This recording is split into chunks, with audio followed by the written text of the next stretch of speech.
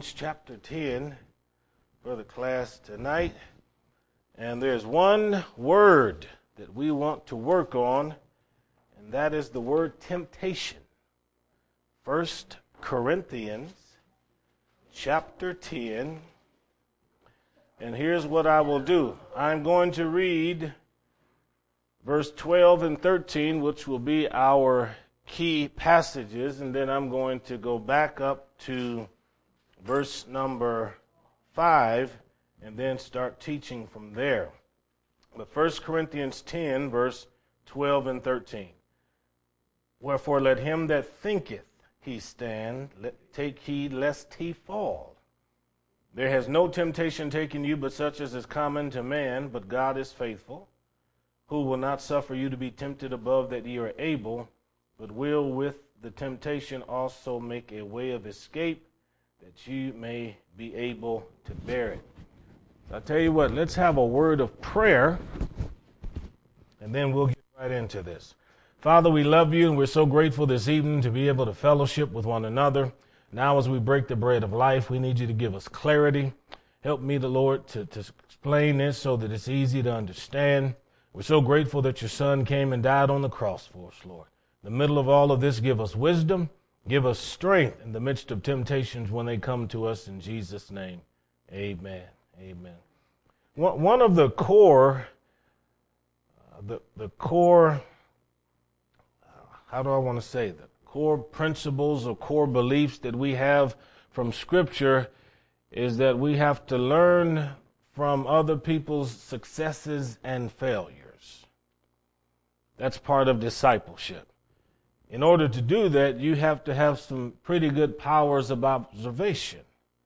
It means you have to pay attention to what's going on around you. Got to keep your eyes on people to know what it is that they are doing. And all of us, of course, we come in contact with folks that may or may not do things that we like or dislike. Nevertheless, as people very often times say, you chew the hay and then get rid of all the sticks and everything like that.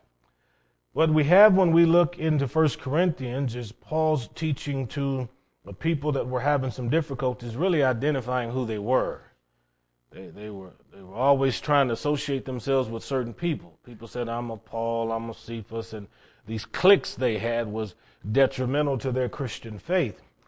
And Paul was all the time trying to outline how they were supposed to live. Now, when we come here, one of the things we observe is that Paul says in the first few verses of chapter 10 that we should have our eyes open to the children of Israel to learn from them. Now, notice verse number 5. Talking about Israel, it says, with many of them God was not well pleased, for they were overthrown in the wilderness. But then the question you begin to wonder is, what did they do to displease God? And when we ask that question, then it helps us to understand what it is that we can do now that can displease God. So verse 6, these things were our examples.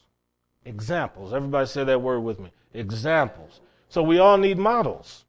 We all need people to show us the right way to do something and the wrong way to do something. Same way you needed somebody to show you how to use a tape measure when you were a kid. You needed somebody to show you how to make sure that something was plumb, that you had the bubble right in the middle. You needed somebody to explain to you how to change the oil on a car. You need somebody to show you how to make a kind of food, how to crochet, how to stitch, how to sew. All of these different things require some kind of an example. And even with stitching and sewing, crocheting, very often you need a model, a pattern that you're going to go by. The children of Israel was called the church in the wilderness, as we know from Acts chapter 7. So verse 6 says the things that occurred to them happened to us as examples. That is to say, if we pay attention to some of the things they did, then it's possible we don't have to make the same mistakes. Now, you know as well as I do, we say that, but when it comes to learning certain principles, we tend to do just like little kids. Kids start learning how to walk, and then, of course, you can't walk for them. They have to stumble and fall on their own. But then pretty soon they learn how to get themselves back up. Their muscles are getting stronger. Then pretty soon they're just running all over the house. Well, as a Christian, We certainly have to learn to walk before we run, because we are babes before we are mature Christians. It's a learning process. And if we're going to feed on the sincere milk of the word that we might grow thereby, then part of the growth has to do with observation. So the children of Israel become the object lesson in verse 6, and then it says that we shouldn't lust after evil things. So that tells us that we can desire things that God considers to be bad or wicked or evil. Now he gives some examples. He said, don't be idolaters, as were some of them, talking about the children of Israel. As it is written, the people sat down to eat and drink and rose up to play. That is to say, these folks were never sober-minded or serious. They were engaged in frivolity all the time. You ever met somebody that all they want to do is play around when there's work to be done? When there are things that need to be done, all they want to do is tease and be the comedian to keep everybody laughing. But at some point, you have to get something done. And the children of Israel's problem was they didn't take serious the things that God told them to do, because they were under the impression, okay, here's what the law of God says, but God cannot be so serious about the penalties and the judgments. I mean, after all, we have a covenant with him. He loved Abraham. He loved Isaac. He loved Jacob. The love and affection he had for them has been transferred to us. So God's not the kind of God that's going to judge us because of our disobedience or idolatry. Well, what is an idol? Idol is any kind of a figurine, a statue, or any kind of belief that you essentially treat as a god. So why would you want to worship anything that you could carry around in your pocket, or that you could move from one part of the room to the other side of the room? Why would you want to worship any kind of statue that a factory or a man would have to build, or a lady would have to build, and then put it in a place for everybody to come and then bow down to it? This is what God is saying to the Old Testament prophets when he says, you have a God that has eyes that cannot see, ears that are unable to hear, and a mouth that they cannot speak with. So an idol can be something that is physical, that takes up your time, your energy, and your monies and resources. But it also can be an opinion or a belief. Now, the scripture says the truth will set you free. And if you have a belief or perspective that is contrary to God's word, and then your belief is now contrasted or confronted by God's truth, and then you choose to believe your viewpoint, despite the fact that the scripture is very clear about something, then you have essentially said to God, I believe this more than I believe that, or vice versa, and I'm going to submit my heart to that and be obedient to that. And there are a whole lot of people whose views and values are idolatrous because they stand contrary to what the Word of God says. And repentance is a change of mind. Change of mind. Well, here we are. Here's another one there. Verse number 8. He says also, let's not commit fornication as some of them did, and 23,000 of them died in a day. Now, that's a lot of people. Now, what's this story connected to? There was a prophet by the name of Balaam. Balaam was a man of God who walked with God. The children of Israel were multiplying so much that some of the surrounding tribes in the region who did not like the Israelites, they said, we've got to figure out a way to get these people in trouble with their God, because we're tired of seeing them so blessed. And so they said, let's go to their prophet, but you can't go to the prophet without a gift. Let's take a gift to their prophet, and let's see if we can get him to pronounce a curse on them or teach us and tell us how to get these folks in trouble. So they went and they carried a little bit of wealth with them. And Balaam, he looked at that and he said, no, I'm not interested in that at all. Now, here's the temptation. See? Here's the wealth. Then here is the children of Israel. They want him to do something for the money. And what they want him to do is basically get Israel in trouble, lead them into sin. But in the midst of the temptation, he said, absolutely not, take your money and go. Well, they turned around and came back again. This time they brought more money. More money. And they brought all of this money and put it in front of them. They said, look, we've come one more time, and we want you to say to us how we can get Israel in trouble. And so he said, I cannot curse whom God has blessed. And he said, take that and go. So they came back again.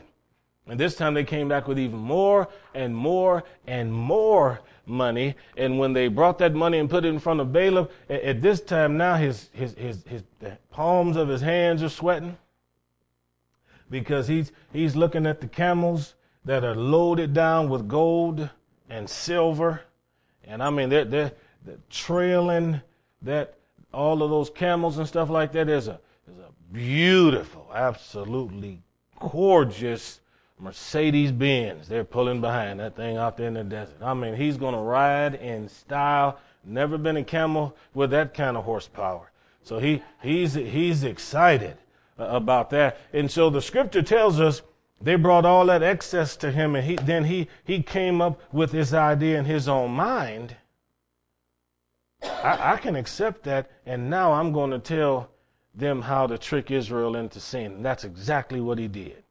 He told those leaders, he said, look, these Israelite men, they like women, and they like women that they're not supposed to be involved with.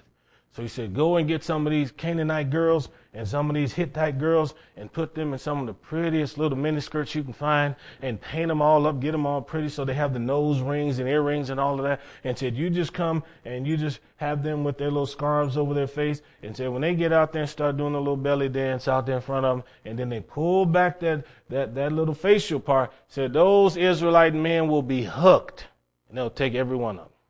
And if you know the story, that's exactly what happened. The children of Israel, the men went out there, chased after what the scripture calls strange flesh, and they ended up judged by God.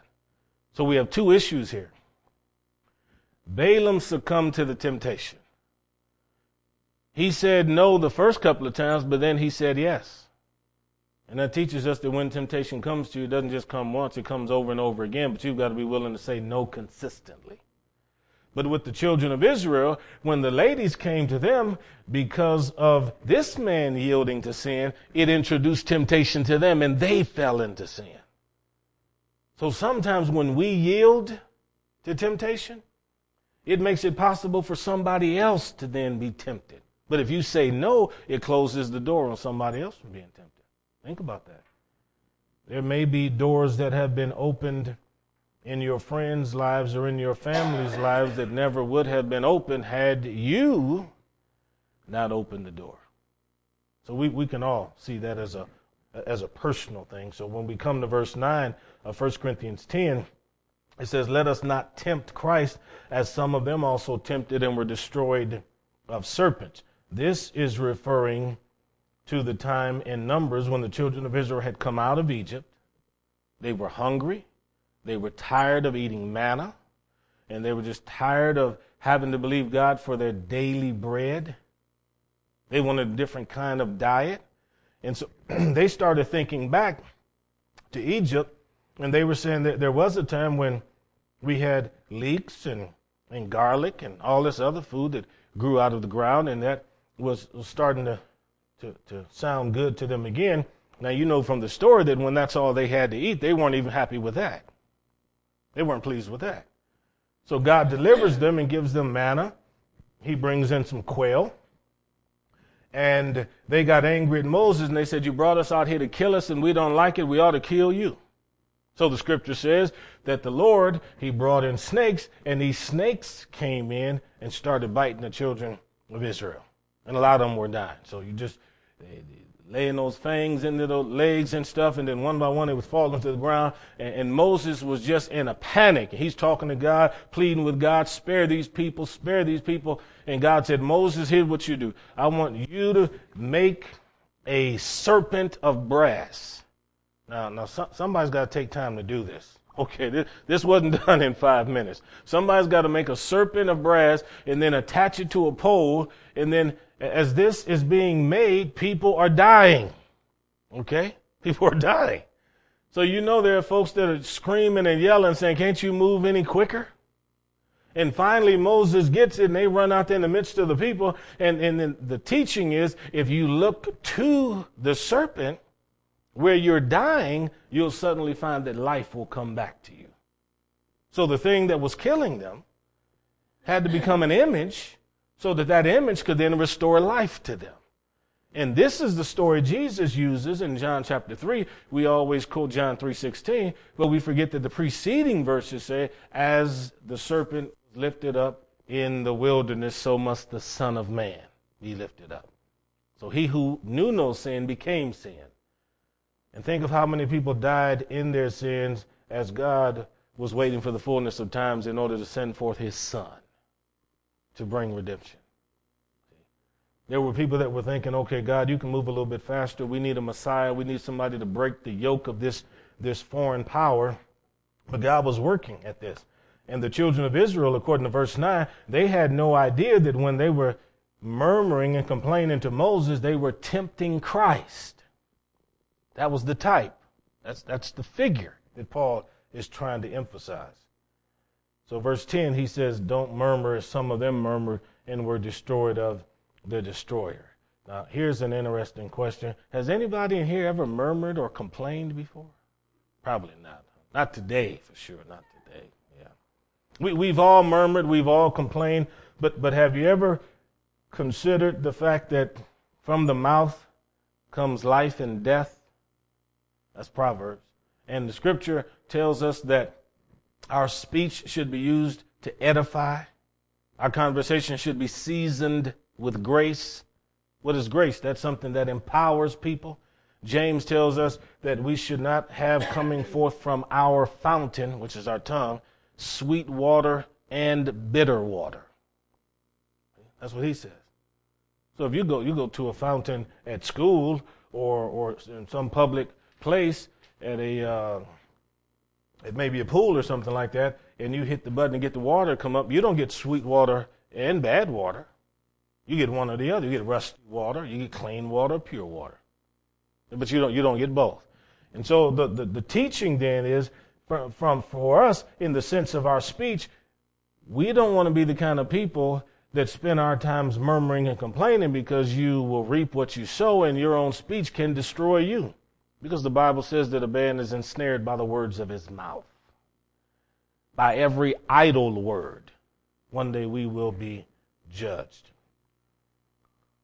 So we have to be considerate about what we're saying. When you are tempted to murmur, tempted to complain in a very, very negative way. I don't want you to walk out of here with the idea that I'm not saying there's no such thing as constructive criticism. Sometimes you can't get to the root of a problem unless you first identify the problem. And sometimes you can't change bad behavior until you identify bad behavior, so that you can then try to point out what good behavior is. But the difference between murmuring and complaining and constructive criticism is constructive criticism has as its end something profitable for the one that you're talking to. But murmuring and complaining is basically demeaning someone. You're debasing someone. And you certainly don't want them to feel good after the conversation at all.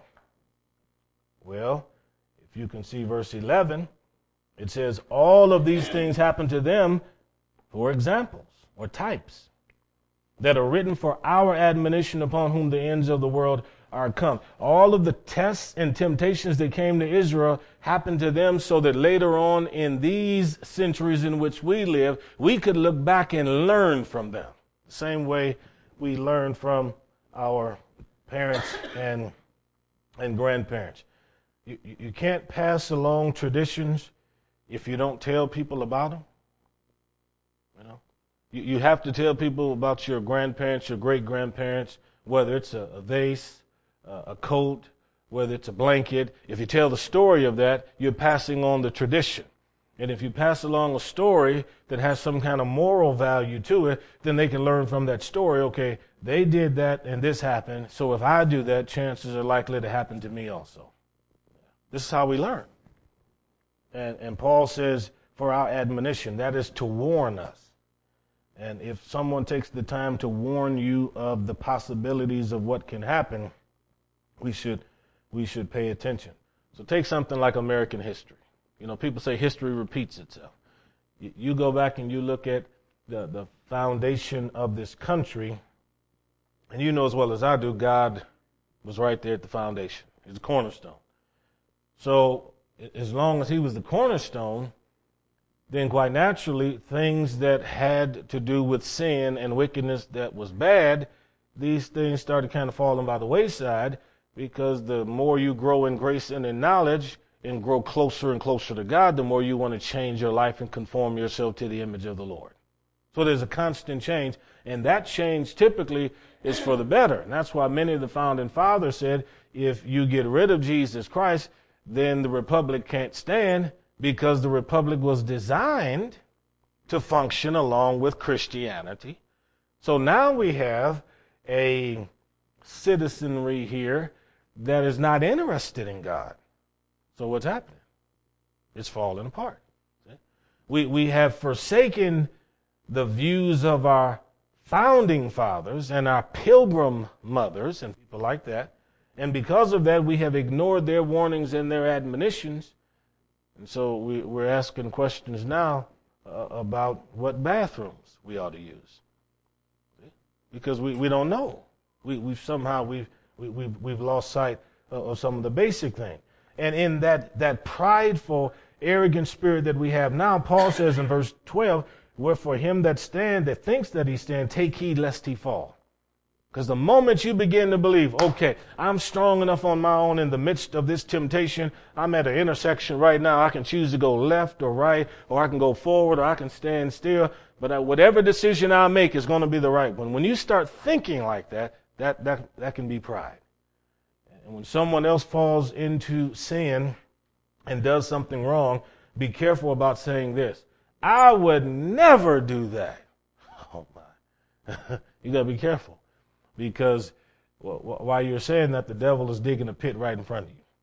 And in Galatians, the Bible says that if a brother or sister falls into sin, then we which are spiritual, we should restore somebody with a spirit of meekness, considering ourselves, lest we also be tempted. That is to say, when somebody does something wrong and they do yield to sin, and now it's judgment time, the question you have to ask, if you're in the position of deciding their fate and being involved with the judgment, the question you have to ask is, how would I want to be treated now? See?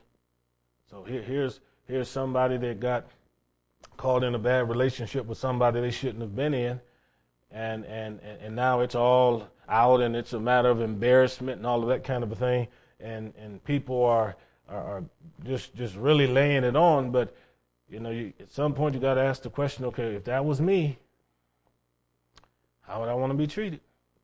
You know, that's what Paul is saying. We tend to enjoy forgiveness when we are the ones that need it. When we need it, we believe in forgiveness that is lavishly given. But when we have to give it to somebody else, then suddenly we become a little bit stingy and selfish, especially if it's somebody we never liked anyhow. Because in the back of our minds and under our breath, we're saying, well, he deserved what he got anyhow. I didn't like him. See, that's not good. No, that's not good. But the temptation is there to think that and to say that. The temptation is there. And you have to be careful with that, because any of us can fall at any time. I've been around preachers that have said things like, oh my, the mess that Adam and Eve have made of this world, I wish I'd have been in the Garden of Eden. And I thought to myself, yeah, you wouldn't have lasted as long as they did. Yeah. If they lasted a half a day, you wouldn't have made it an hour. See? So think about the stance that you take so that you don't trip and stumble. Now, 1 John tells us if you walk in love, you don't stumble. There's no occasion of stumbling in you.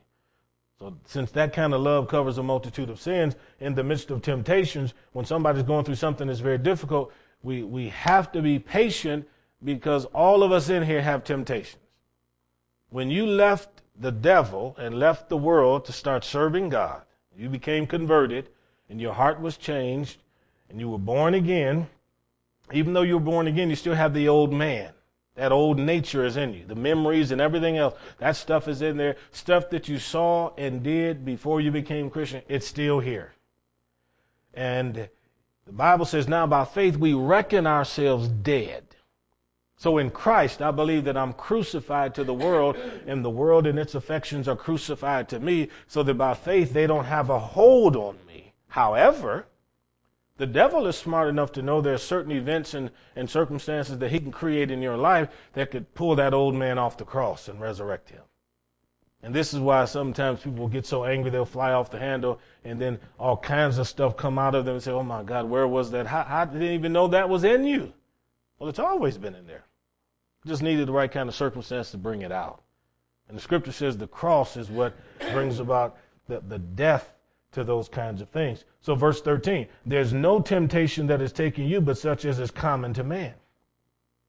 Don't ever believe that any temptation you're facing or wrestling with every day is unique to you. There are millions of people facing the same battle you face every day.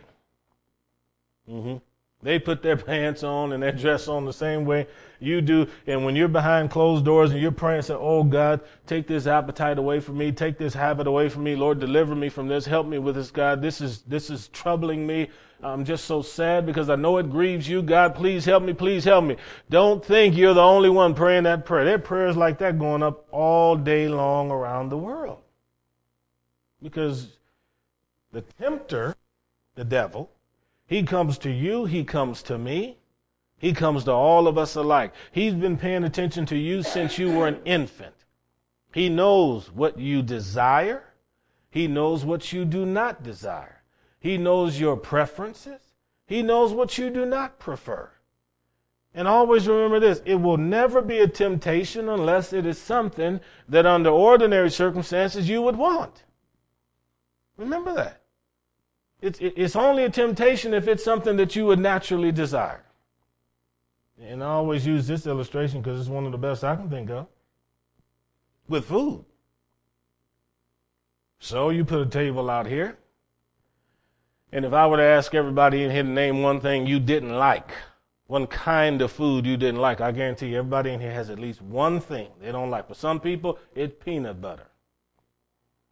Somebody else? It could be something like sauerkraut. But let's say you put on the table for me, I've told you before, cottage cheese, beets. You put sauerkraut out there. You can even put some cranberry sauce out there. And then afterwards, you can say, now, Pastor, we're going to leave you in here alone with all of this food. And in 1 hour, we're going to come back and we're going to see whether or not you tried to get into any of this. Well, I'm telling you, you can stay longer than an hour. You can go away for 2 or 3 weeks and come back. It'll be molded and rotted, and not a fork or a spoon will have moved.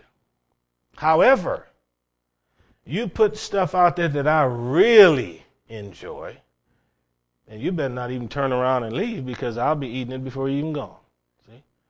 But the first table, there's nothing in me that even desires it. I've tasted some of it, just don't have an appetite for it.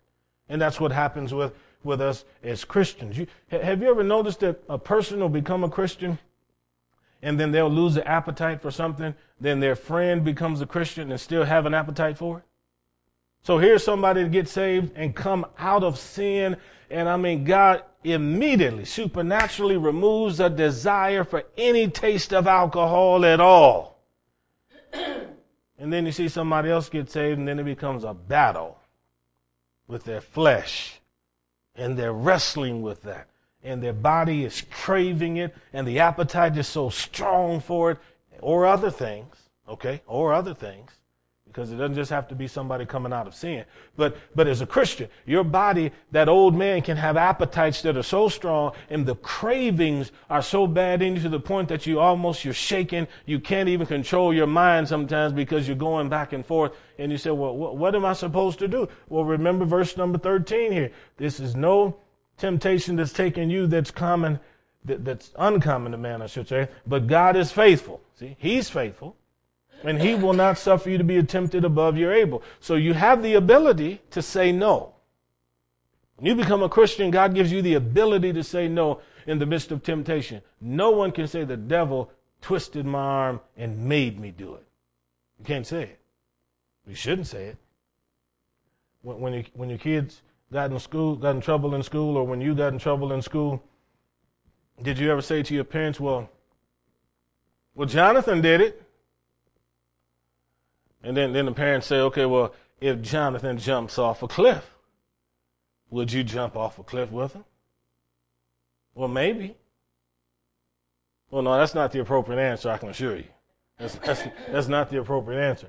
But the point is, mom and dad are trying to get over to the kid that just because somebody else does it, that doesn't mean you have to make the same choice. It's a temptation. And here we have it right here. God is the one that's faithful to help you in the midst of the battles with these temptations, when you're having cravings and your body is just trying to drive you on these urges. I mean, they're just growing exceedingly inside of you. Then it's God you have to depend on and say, Father, I need grace. I need help right now. I need you to help me right now in this moment. See, focus on the moment. Don't try to focus on the next time you're tempted. Focus on that moment. If you can get through that moment, then you can get through the next moment. Then you can get through the next moment. But don't focus on five years from now. There are plenty of people who fall every day in temptation because they're fearful of the fact they already have 10 years of failure behind them. So they're afraid they'll never experience success in temptation. I've tried over and over again to stop, but I can't stop. See? Well, there are a lot of things we can do. If and we've seen this with preachers, if folks are watching things they shouldn't see on the computer, then you better get some blocks put on there. That's preservation. Better get some blocks put on there. If they're watching stuff that they shouldn't watch on the television, then you better learn to watch stuff that don't have to do with channels that have stuff on there you shouldn't have on there. Yeah. If there are books and magazines that people ought not see, then ought not have them in the house. There's always things we can do, fences and borders we can put up to protect ourselves and our minds. You can't always kill the appetite on your own, but you can prevent certain temptations from coming to you every single day. You can do that. Here it is again, verse 13. But with the temptation also he will make a way to escape that you may be able to bear it. So here we see that God provides an exit. An exit. Joseph had a woman that was chasing after him. She tried to physically assault him, seduce him. He fled from her presence. That was his way out. He ran. David was up one night when he should have been out in the midst of war, saw a woman that was down there bathing. Rather than taking off and running back in the house, he stood there and went back for a second look. And went back for a third look. Then pretty soon he invited the girl to his palace. Yeah. Temptation.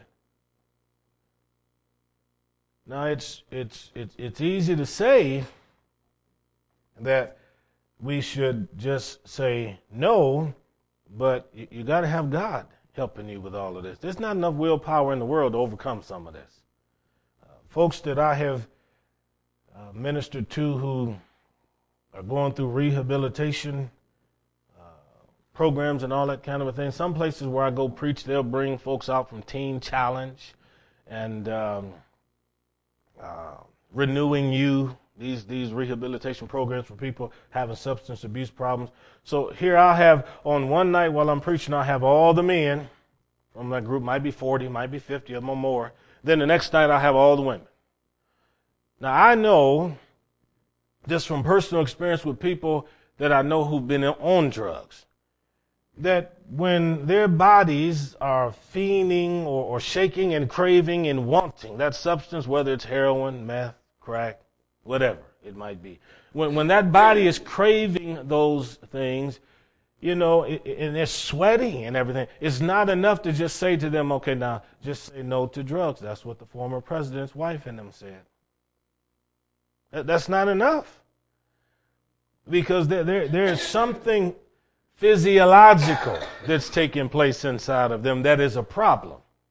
Now, setting aside the fact that some medical help is likely needed, there still are a lot of programs where these people, like Teen Challenge, you have to quit cold turkey. They put you in a room And they basically lock you in that room, except for you coming out to go eat and stuff like that. So you're just in there shaking the whole time on the bed. And I mean, you're convulsing and then, expurgating food and all this kind of a thing because you're just sick. But they're taught that in the midst of this, verse 13, God is faithful. This trouble that you're experiencing physically in your body, all of this shaking and the withdrawal, this is only going to last for a season, but after a few hours, a few days, peace is going to come to your body. So believe that God is with you while you're in this room. Now, there are thousands of people that have done this. That may not be how you would do it, but I'm just telling you, there's a lot of people that have done it this way, and I think that's why the return rate in Teen Challenge is so low. Because when they go through that program, and they come out, they don't usually go back. They don't usually go back. Sometimes they do, but they don't always go back. So verse 13 is very important in seeing that God makes a way of escape, but the way of escape from your temptation may not always be something that's easy for you physically. Let's go to Matthew chapter 4. Matthew chapter 4. I hope this is making a little bit of sense, but just to reiterate the answer in the midst of temptation again, it's to call on the Lord. You need His grace, you need His power. Whosoever call on the name of the Lord shall be saved. Your willpower alone is not enough to help you get over certain habits and addictions and to get through every temptation. If there's excessive anger, you've replaced the sheetrock 15 times. At some point, you got to realize you don't have enough willpower. Got to call on God. If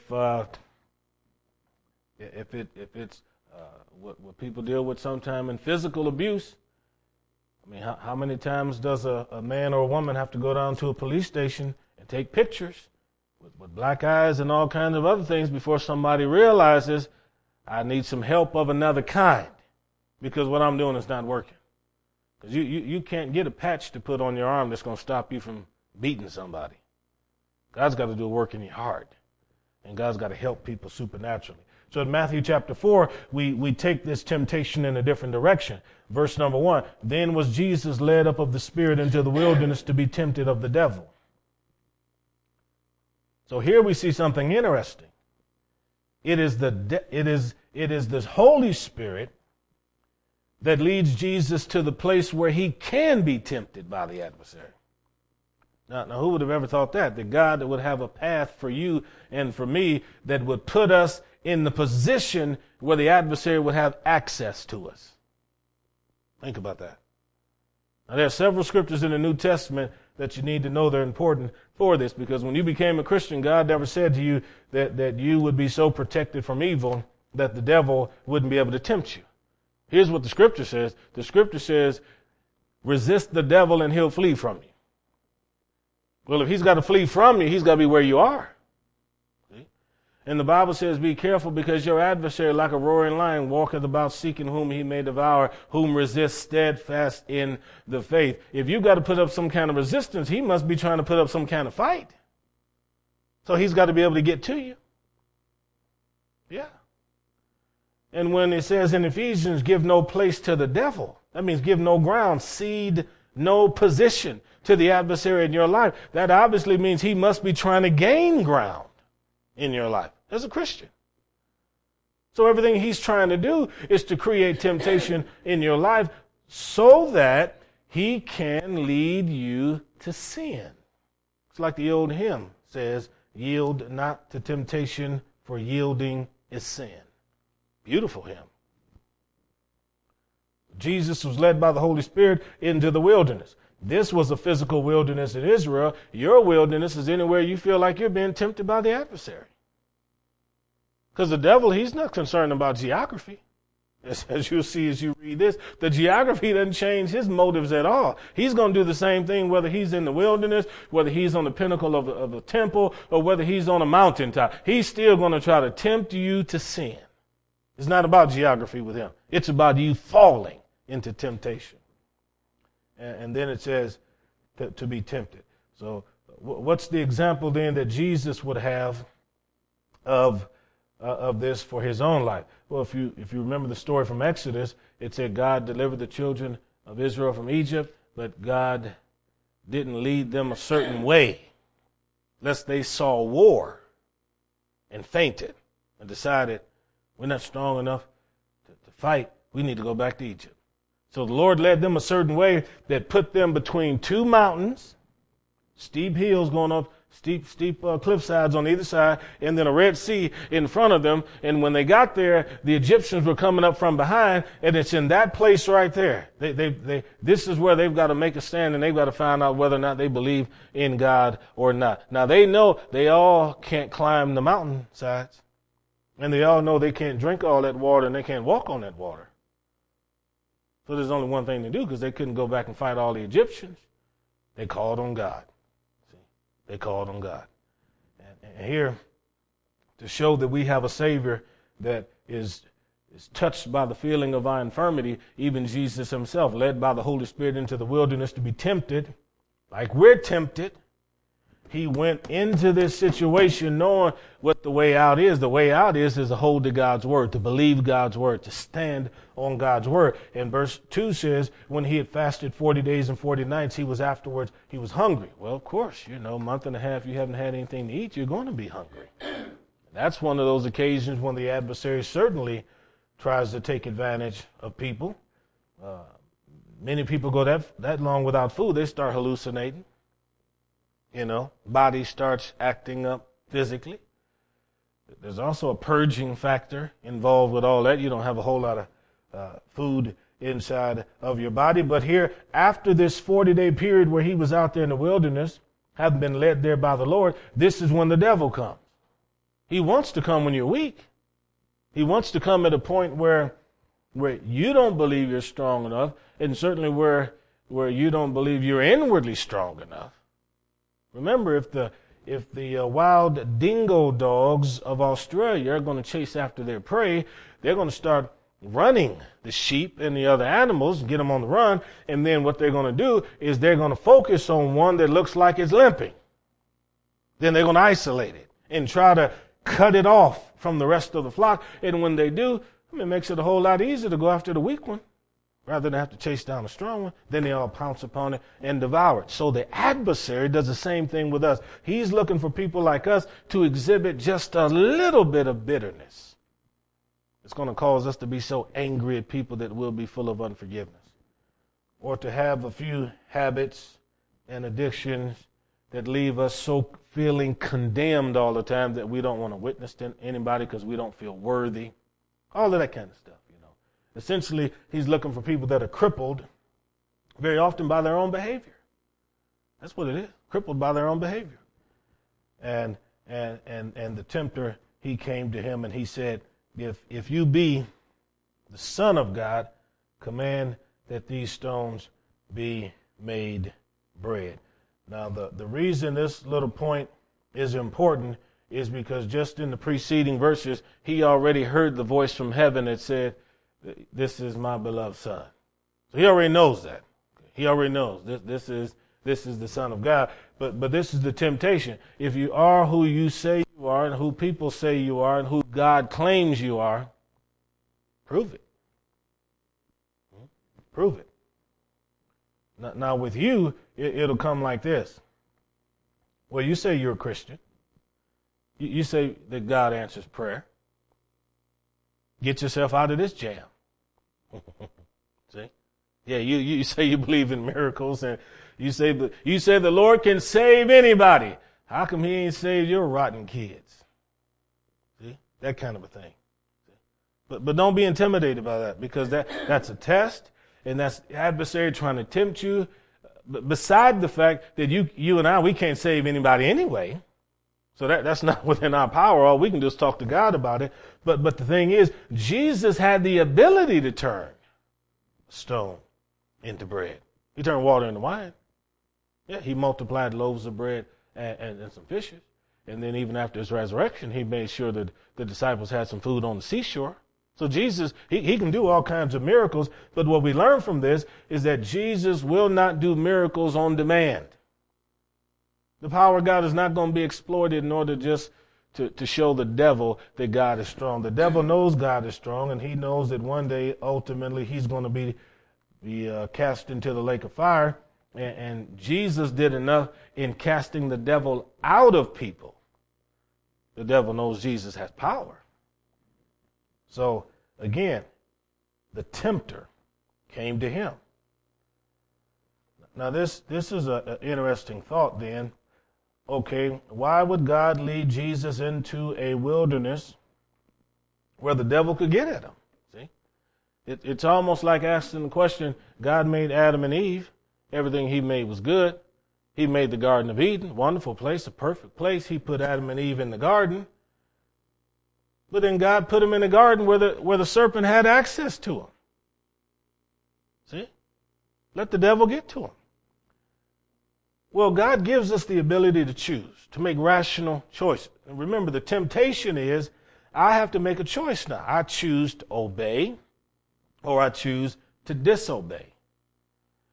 Without temptation, it's unlikely you're going to have conviction.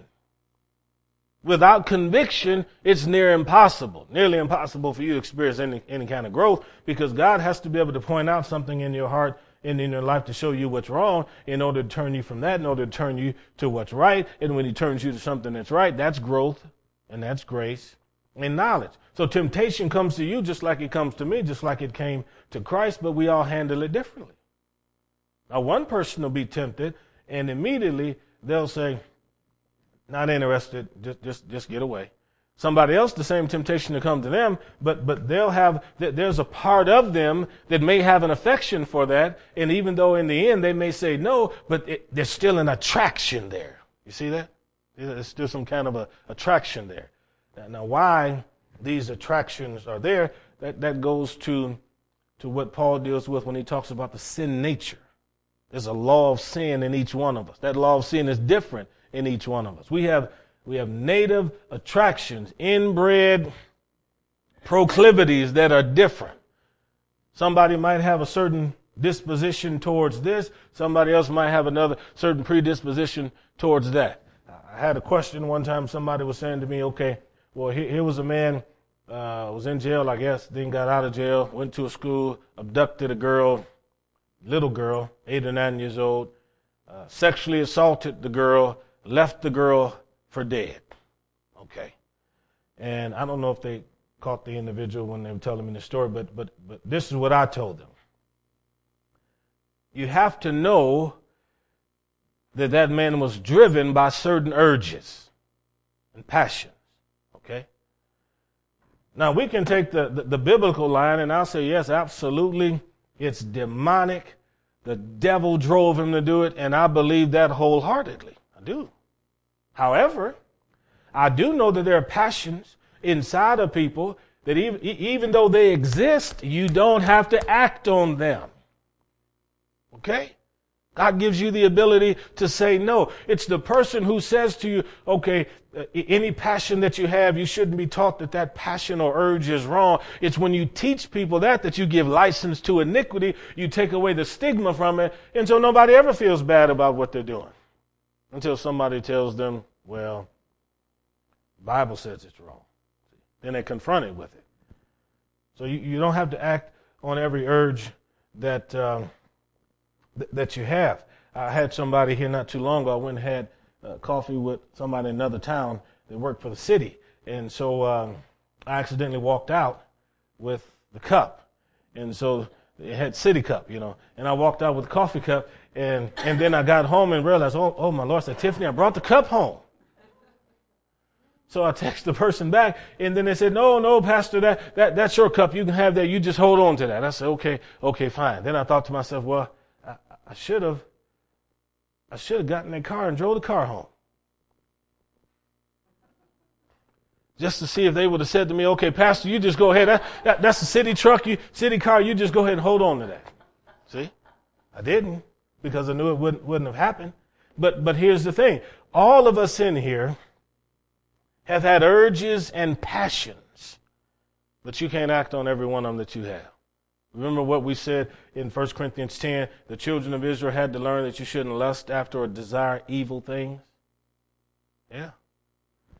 A man was teasing Tiffany the other night and walked up to her and said, "Oh, I just feel like I can strangle somebody." You want to be the first one? See? He just teasing, messing with Tiff. But let's suppose you did have a urge to strangle somebody. You can say no. Yeah. When a kid is walking through the store with mom and dad, and it's a toy store or a grocery store, and mom and dad says, "Okay, now as we're walking up and down these aisles, I want you to make sure you keep your hands in your pocket or keep your hands in the cart." Now, the little kid going up and down the toy store aisle or the grocery store, you take a little John Ireland, he just got them long arms, sitting in the car. He just want to reach out and start grabbing stuff. So the temptation is there. But you know what? You reach out and grab something, and then the first thing the parent's going to say, "Didn't I tell you not to touch anything?" You know what they're saying? The ability is in you to obey me. You didn't have to touch a thing. And that's how it is with God. God gives us these commands, but with the command comes the ability to be obedient. Yield not your members as instruments of unrighteousness. So we'll stop right there, then we'll build on this in the next study. Wow, I'm telling you, that's woo-wee, temptation. Mercy me. Let's have a word of prayer. Father, we love you. We thank you. We're so grateful that we can look into the scripture tonight. You have shown us so many things. But Father, where we struggle in our temptations, I pray you give us strength. Make us inwardly strong to be able to resist the adversary who would like to see us fall. In Jesus' name, amen, amen, amen, amen.